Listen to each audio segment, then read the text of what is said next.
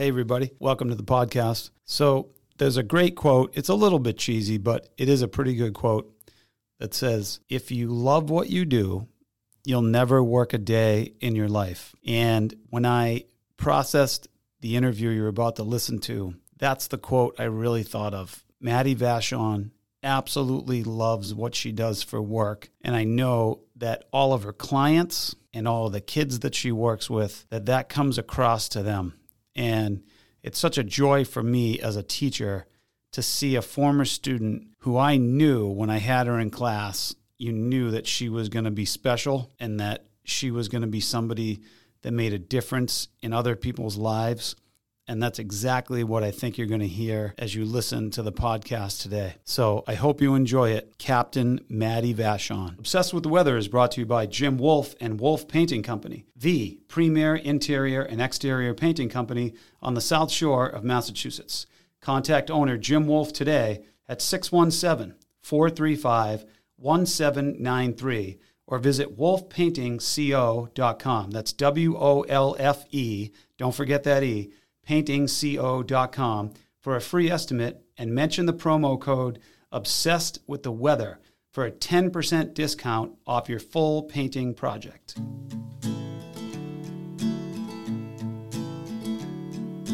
Everywhere he goes, people want to know what's the weather, so he tells them he's obsessed with the weather.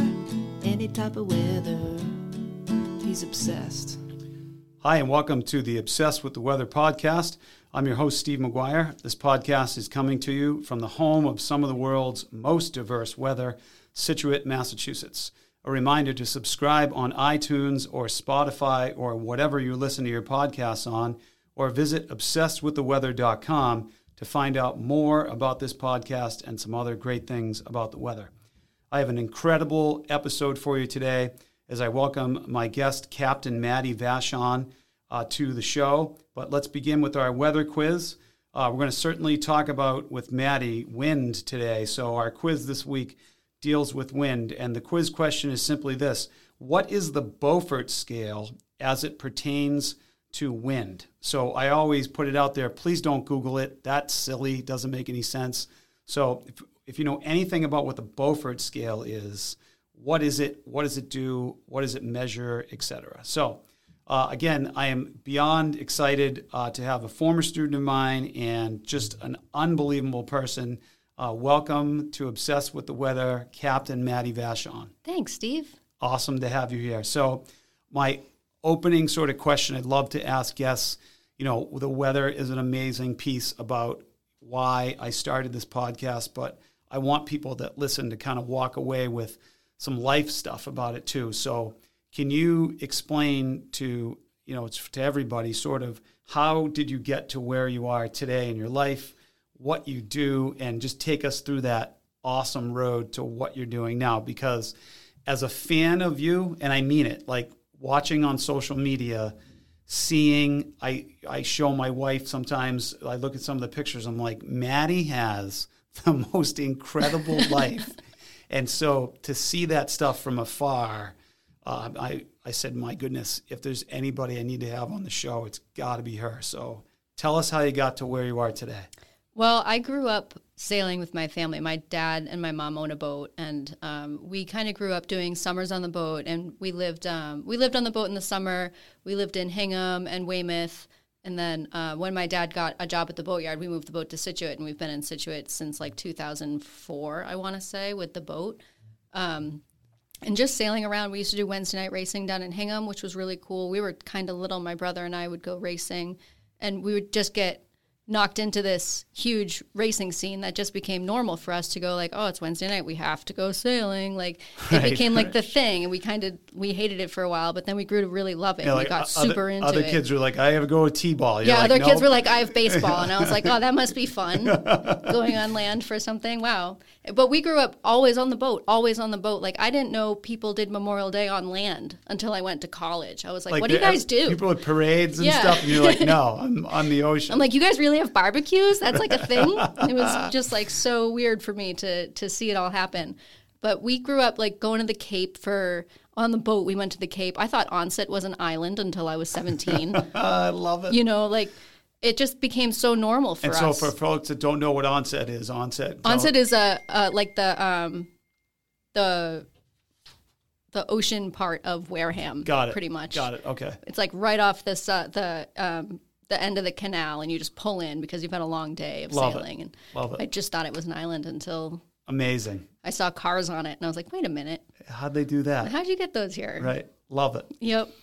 And it's just been like that ever since. And when I graduated college, I bought a boat. Well, my dad and I bought a boat for me, and I paid him back over Bank of Dad. I took out a loan from Bank of Dad. Love it. And where'd you go to school? I went to college at UMass Lowell for Awesome. music education. I was a music teacher for 4 years, and then I got my captain's license, and I started kind of doing it more professionally. And I realized I was pretty okay at it. When I bought my own boat, I started sailing alone a lot, and I started actually doing pretty well in races by myself with my own crew, and it kind of hit me. I was like, hey, maybe I'm not half bad at this. So I started kind of putting myself into that teacher spot, and with my education background from college, I could kind of give all of these really cool sailing lessons. And even if it was just starting at the beginning, that's where a lot of people need to start anyway. So I kind of started there, and I worked my way up.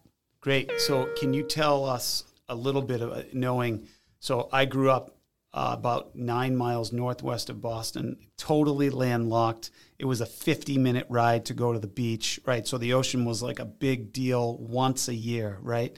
So when you talk about your captain's license, tell us about the process, because a lot of people probably have no idea what goes into it. So, we were joking before we got started here today, like the captain term is not a loosely used term. So tell us more about that. I have a very basic license. It's a 50-ton master's license, which in my world is kind of like a bachelor's degree. Got it. Okay. I know a lot of people that have licenses way bigger than me, and I kind of bow down to them because I just know they know way more than I ever will. Right. But I'm working towards getting bigger licenses and, growing my own education and bettering myself. But this license is, to get the license, it pretty much is based on sea time, experience, and knowledge. So you need to have a certain amount of days on the water on different kinds of boats. And then depending on how large those boats are, you get a certain tonnage of license. Like all of the boats that I've been on my whole life are under 50 tons. So a 50-ton license makes sense for me to get. That's what I received. Everyone's like, oh, why didn't you get a 100-ton license? Because I don't sail 100-ton boats. I don't know, man. Like I never did. I probably never will. It's like what I do is good for me, but I went through a 12-week course. It was basically a semester of learning all the rules of the roads and the lights, and there was a weather segment on it that I had to do, and it was just a whole bunch of information that they stuffed into our brains, and then I tested, and I got my license. Awesome. The paperwork was the hardest part. Yeah, as it is with a lot of stuff. That makes government no paperwork. Right? Yeah, like fabulous. Glad I signed up for that. Right? Yeah. So, all right, so you graduate school, you're a music teacher, all the time thinking to yourself, there's got to be something better than this. Yeah, like, and as a teacher, like as a 23-year veteran, I totally get it, right? Like, thus this podcast and my other business. And, if you don't vary things, you're going to go nuts. That's kind of been my philosophy my whole life. But so you're teaching and you're thinking to yourself, all right, there's got to be something better. And then what kind of drove you, to kind of take us on that trip from the end of teaching to where you are now? At the end of my teaching career, I guess, I'll put that in air quotes, my dad was actually thinking about taking his boat to Key West for the winter. And he had gone down, and my mom decided that she didn't want to do it again. She didn't want to come back on the boat. So my dad called me, and he said, I need crew. And I was like, this is it. This is the chance. So I resigned from my job, and I flew down to Key West, and I took his boat home. So what time of the year was this now? This was March, I want to say. Great. Yeah. So mid-school year, you're like, you know what? Life's too short. Love you guys. Check you later. Yeah, I felt awful because all my students were so good, and I loved every single one of them, and I was kind of tearing up on my last day because, I sent them off with a good teacher to take over for me, and I kind of worked myself down to a certain amount of hours working, and so that my pass off was very minimal, but it still kind of hurt my soul to let them go. Yeah, but Jared, I had an interview last week with Jared Carlberg, who was a great guest, and he and I were talking a little bit about it, and the philosophy that I've tried to live by too is that things happen and everything happens for a reason, whether that's a great thing or a bad thing or whatever, but all those experiences shape who you are now. For sure. Right? And so you're like, all right, teaching's done, check you later, fly down to Key West, and you're now a crew for your dad sailing north. Yes. All right, take us through that. It was kind of boring, honestly. We did the ICW the whole way, which is the Intercoastal Waterway. It's basically a canal dug through the entire eastern shoreboard from Miami to Norfolk, Virginia. So a lot of it was just inland, 40 miles a day, cruising, waiting for bridges to open and doing that whole thing. But that time that I spent with my dad is irreplaceable anyway. So we had a wicked blast. Awesome. We went to like every restaurant. He was like, you got to try the clam strips here and you got to have a crab cake and you got to do all this stuff. And I was like, I've never had any of this stuff. Amazing. But he had done it on the way down, so he had all of that knowledge. He had the inside knowledge of where to go and where to stop. And was it just you two or do you have other crew? It was just us, and then we would invite people down for, like, they would take a week off work and come down and sail with us. And amazing. Yeah, it was awesome. And so that, for people that don't know anything about sailing, one of the things I learned, even last year, we stayed at a beach off in Cohasset called Bassing's Beach as you come in the harbor. So all harbors, which is, again, knowledge that I had none of, all harbors have sort of open moorings for overnight vessels, correct? And can you take people like that don't know sort of what that process is all about? Yeah, typically if you come into a mooring field and there's open moorings, there's usually somebody that you can hail on the VHF and you can ask some marina if you can borrow one of the moorings for the night, and then they'll come out and take your money. Awesome, right? Yeah. So and it's a way of that port or that harbor making some equity, and at the same time you have a place to stay. Right. Right? But there are a lot of places on the ICW where there are no marinas and there are no supermarkets and there's really nothing to do, and you just have to anchor. You anchor in the middle of nowhere. Amazing. Right? Okay, so you make that trip, you're back in New England. Where does it go from there? Where did I go from there? Oh, geez. I think, when we got back, it was probably May 15th, and I think I launched my boat. And then we just do the summers. We do racing, we do cruising. I was teaching lessons. I was running the junior sailing program for the town, which is fabulous. Awesome. I laugh so much every day. And the kids are just hilarious. And you're doing that now? I'm doing that now. Yep, and that is a huge part of your job. So you're teaching just literally completely green babies, like how to sail. Basically. Right. Yeah, we're a community program, so everybody there is just kind of on the learn to sail spectrum. Nobody's really vying to compete in a regatta or anything. They're just there for 2 weeks. Let's go sailing. Let's learn how to do it. And our instructors are awesome. Our kids are awesome. Awesome. Yeah. I love it. And so I told you previously that when putting this whole podcast together, I thought to myself, I have to have Madde on as a guest. She has experienced some just unbelievable weather. I just completely ignorantly referred to you as a ship mover. I just was grasping for the title.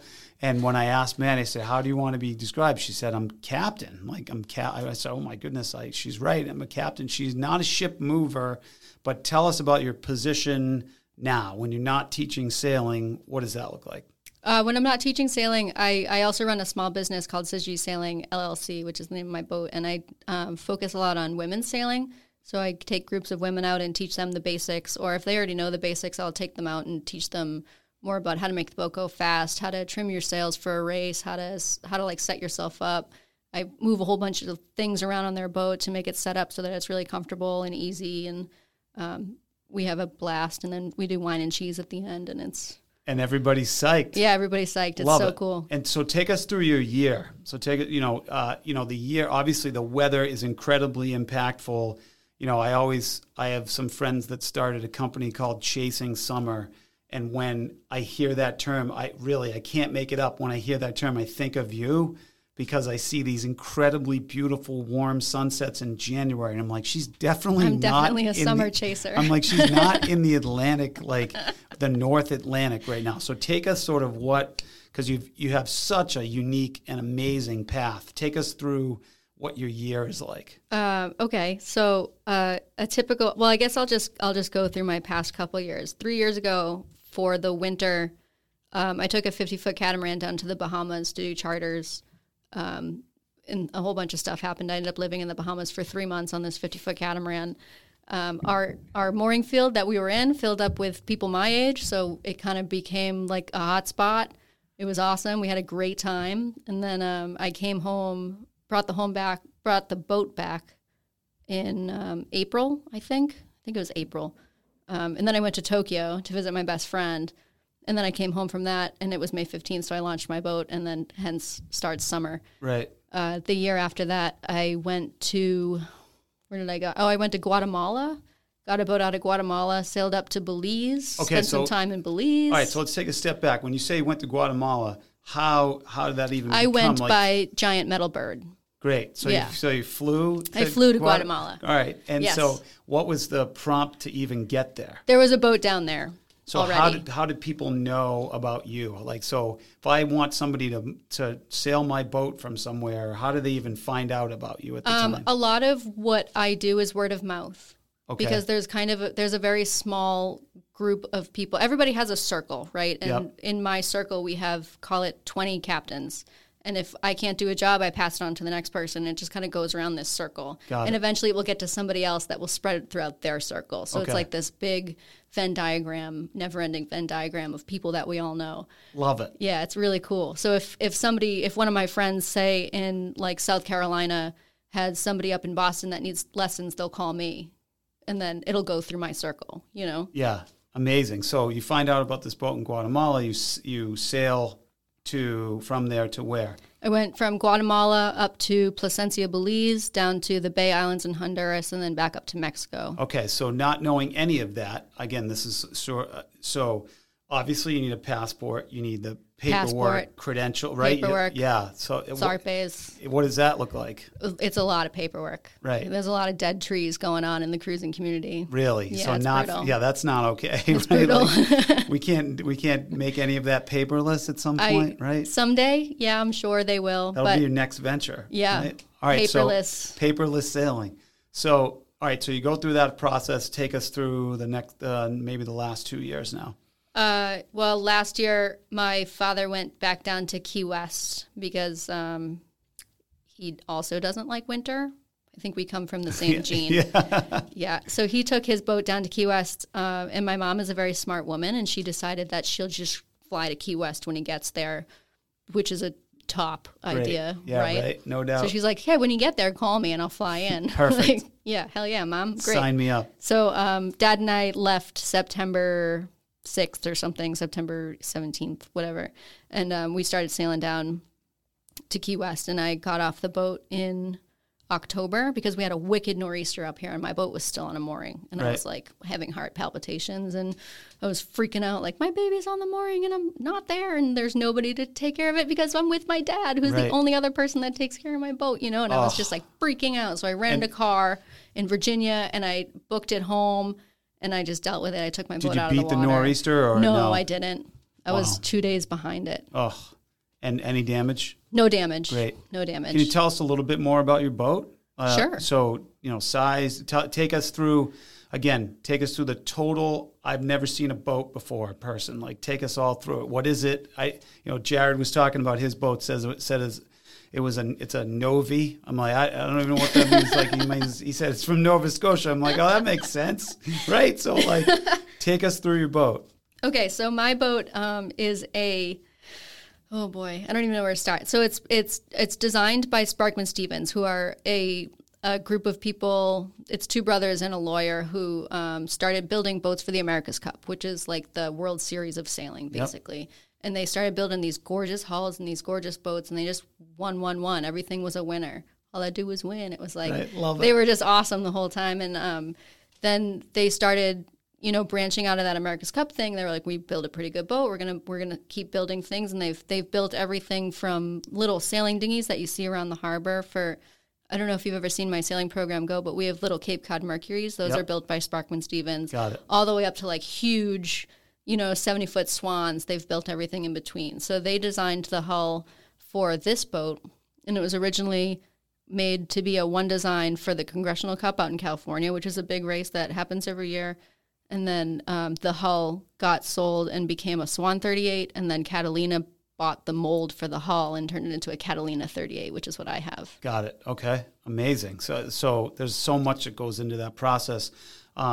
Talk about sort of what the maintenance of it is like, the day-to-day, what you have to do to take care of it, yearly type of makeup, things like that. Well, when it's out of the water, you have to paint the bottom every year. Yeah, I've seen that as part of the pandemic, amazingly, and all the walking we've been doing. You see a lot of people painting their boats. And my wife and I have been like, what is the deal with this? Why is everyone painting their boat? So, yeah, tell us about that process. It's a little bit different when you own a boat that you're competitive with, because you have to take off all of the bottom paint from the previous year. You got to sand it all off and make your hull super smooth, and then paint it on again with like an ultra thin foam roller so that it's like wicked smooth. Got it. Because if there's any nap in your roller, it causes drag. It's ridiculous. It's slow, and it's enough to make a difference. It makes a huge difference. To the layman would be like, that's fine. Yeah. Right? Amazing. Okay. Yeah. And then there's ultra serious racers who do something called burnishing,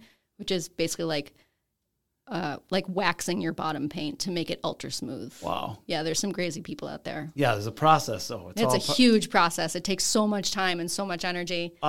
Take me through the, amazingly enough, they were not pandemic related. I saw these people all doing this with a ventilator or a mask. What is that? And they were outside. What is that about? Yeah, well, when you sand off the bottom paint, it's those tiny little particulates that you can just breathe right in, and it gets all up in your nose, and it makes you cough for like years. It's terrible. Coming from experience, sounds like. Yeah. Well, I wore the wrong respirator one year, and I was sneezing out blue paint for like a week. Yeah, Perfect. it was wicked healthy. Yeah, so healthy. I love it. So obviously, the focus of me creating this podcast was the weather, from your just incredible amount of experience on the ocean.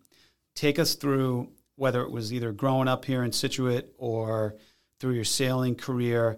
Take us through a couple events that are just really stick in your brain as memorable weather events, and sort of how you're, I guess you can start with that.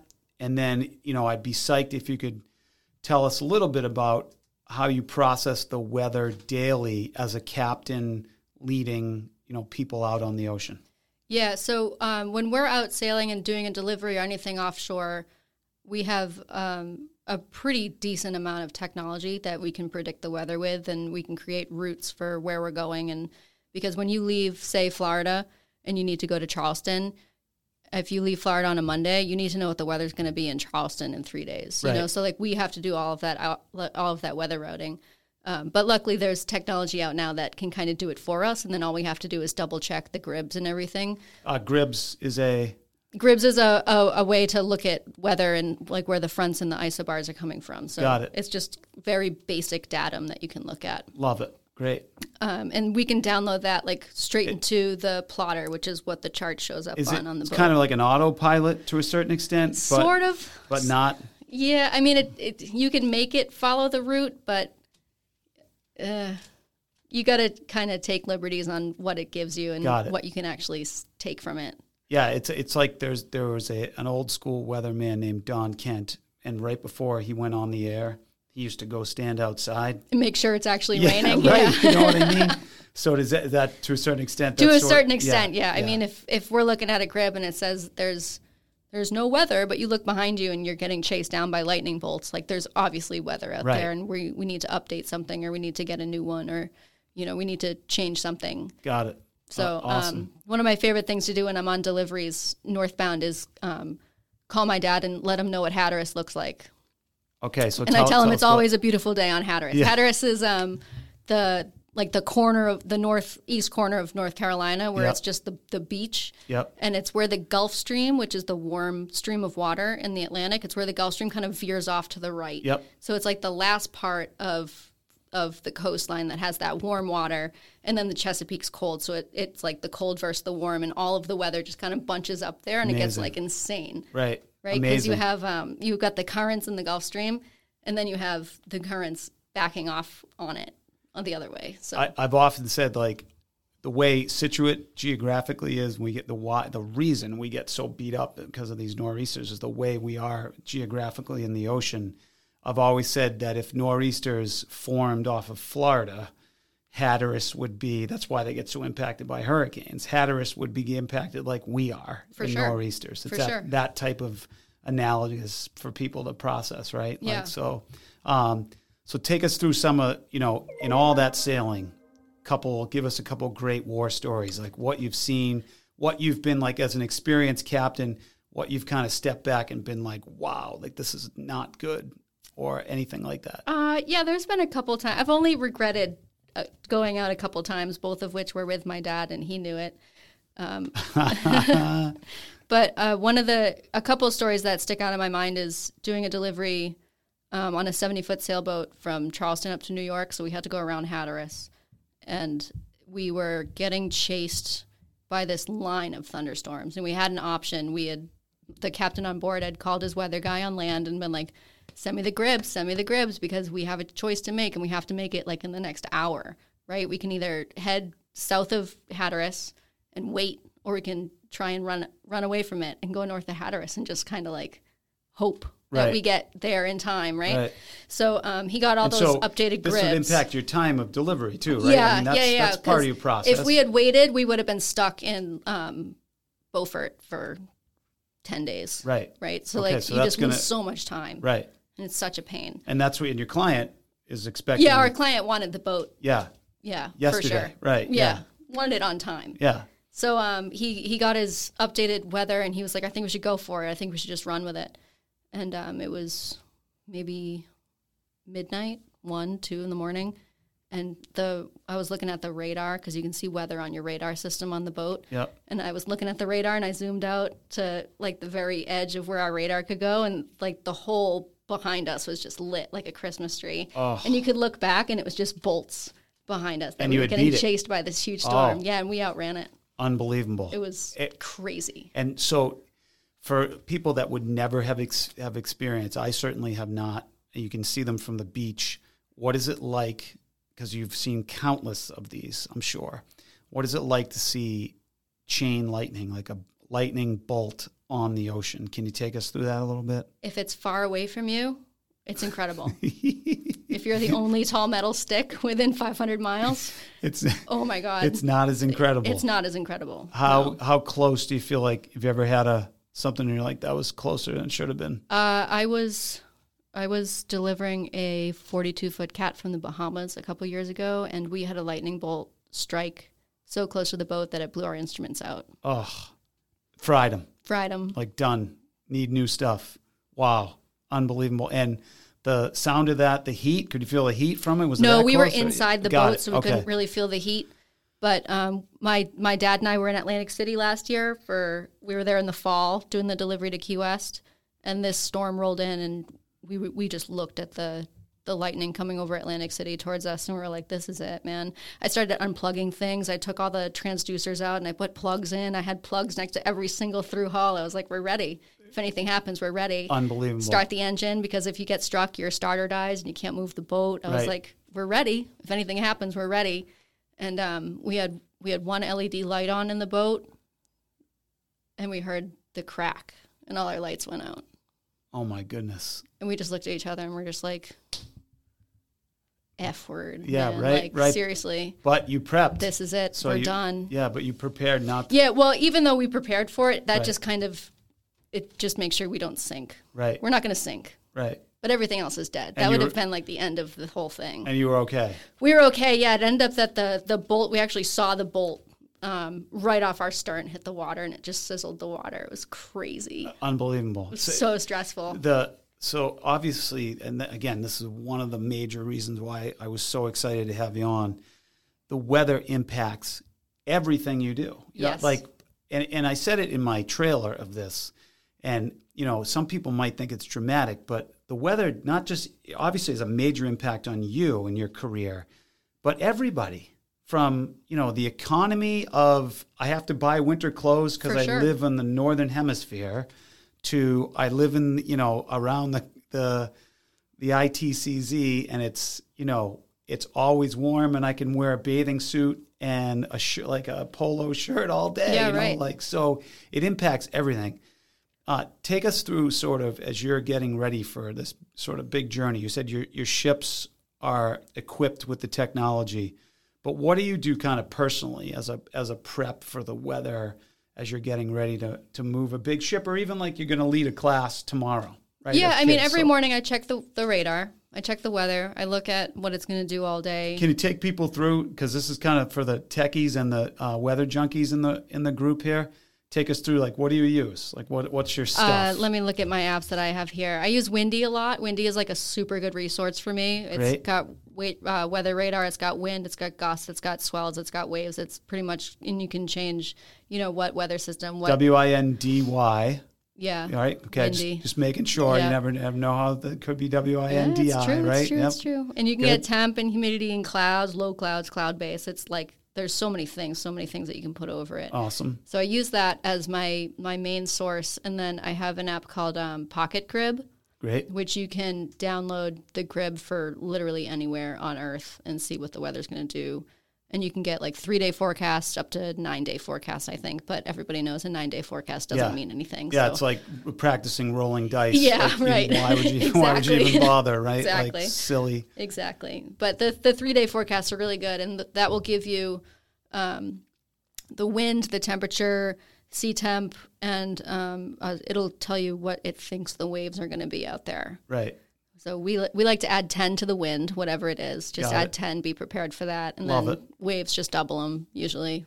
If it says 1 foot waves, it's going to be 3 or something, And that's all just the voice of experience, right? Like, yeah, it's just usually off. Yeah. It can't get that ultra fine. Right. Yet. Tell me about, because I love this as a teacher, I love this question. Tell me about how you feel like, so what you do on a year-round basis and even your day-to-day during the summer, how much of your formal education shapes what you do now?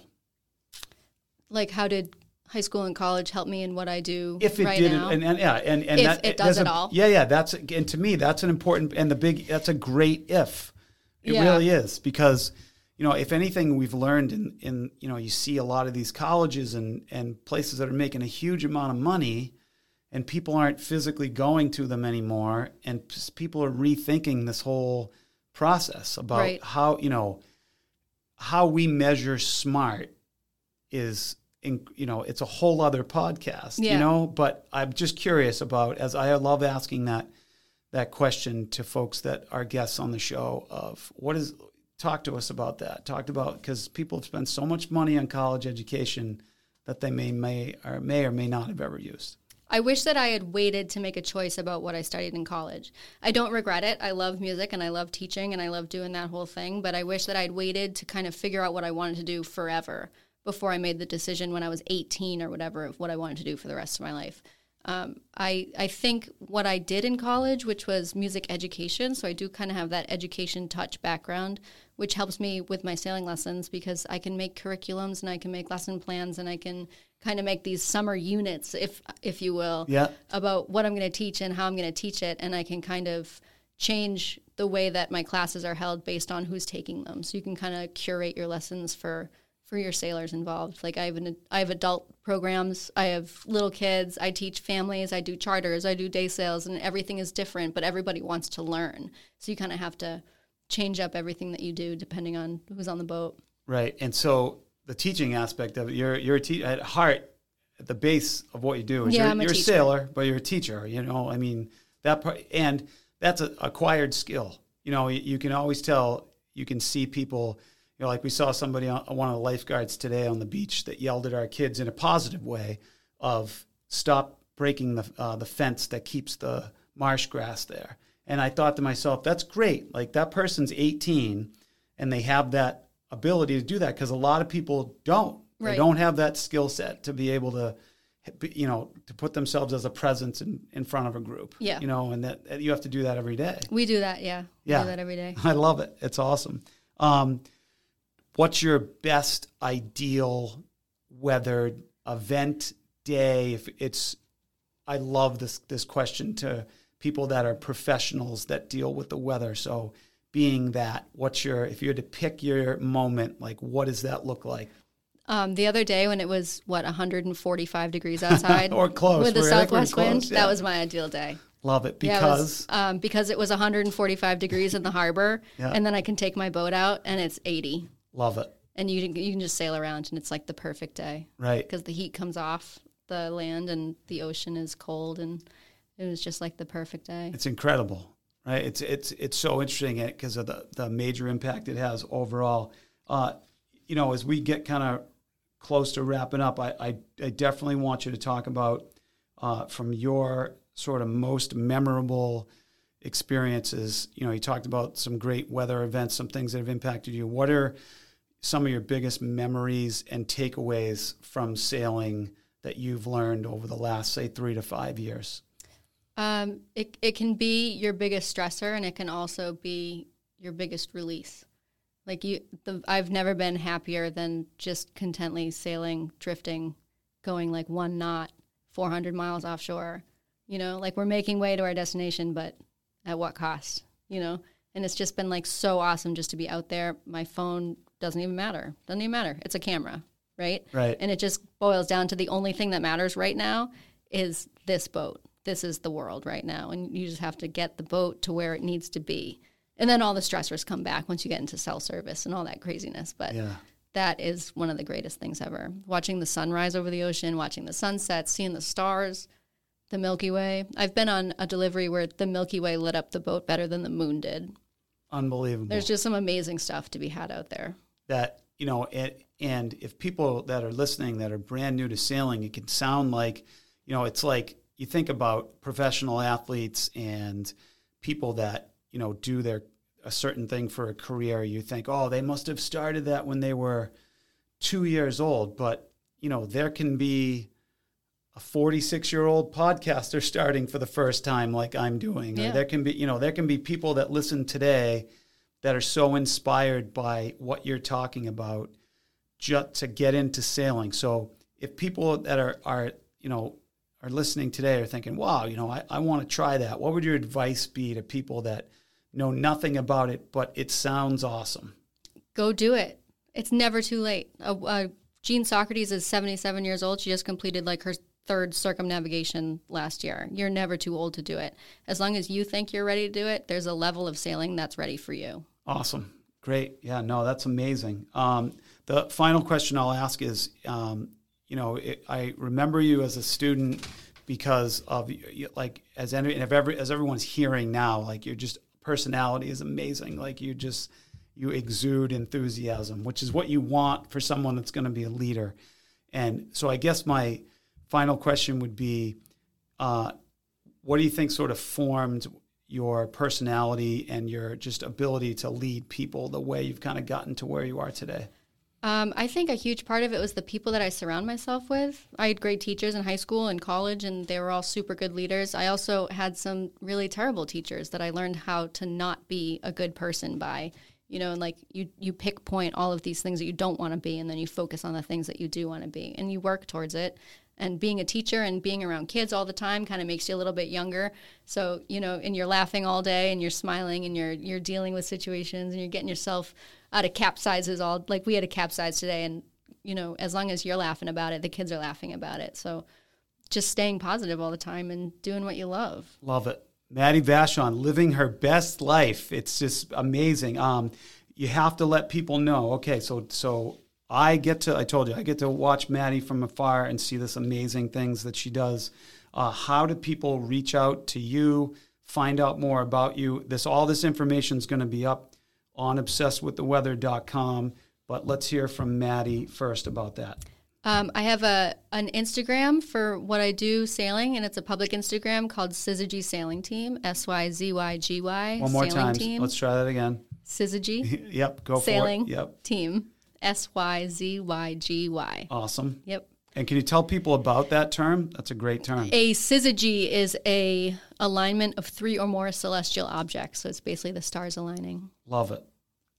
Any other contact for you? If you Google Syzygy Sailing Team, you'll find my Instagram, and I have a little Facebook page that Instagram kind of feeds into, and then I post on that. And if you can just get in contact with me through that if you want to do lessons or anything like that. Awesome. Madde Vachon, everybody. So, all right, it's time to answer our quiz. So the Beaufort scale we were talking a little bit about. So what does it do? So from a National Weather Service publication. It's a graduated sequence of wind strength that ranges from 0, which is calm air, to 12, which is hurricane strength winds. And it's named after Sir Francis Beaufort, who created it in the early 1800s as a ship's commander. It was taken and used by standardized terms and sailors to describe the state of the sea under various wind conditions. That entire thing was adopted by the whole British Navy in 1838, and then in 1853, it was sanctioned for international use by all seafarers. Beaufort scale, ever, Maddie? Never. Beaufort Never. scale. And she says Beaufort scale. Love it. So even better, right? So we don't know what it's called, but we know that at the time, before all the instrumentation... Also, have I ever had to say Beaufort scale? No, because we just say like force 4, force 5. Right. And so it's fascinating that with all the technology, this was our technology back in the day, right? We still use it. We still use the Beaufort scale. And you just use it as the forces. That's right. Yeah, you can use it as forces, yeah. Love it. Awesome. There's a great book called Fastnet Force 10. All right. About a super windy race over in the UK. Awesome. So Fastnet 410? Force 10. Love it. All right. So another awesome piece from Madde Vachon. So we're a little bit of a preview for next week. Looking forward to having a couple more guests down the road. Thank you so much for joining me this week. You can find out more about today's show as well as upcoming episodes on Obsessed with the Weather. Remember to subscribe on iTunes and Spotify or whatever else you listen to. And thank you again for joining us on Obsessed with the Weather, and hope you have a great week.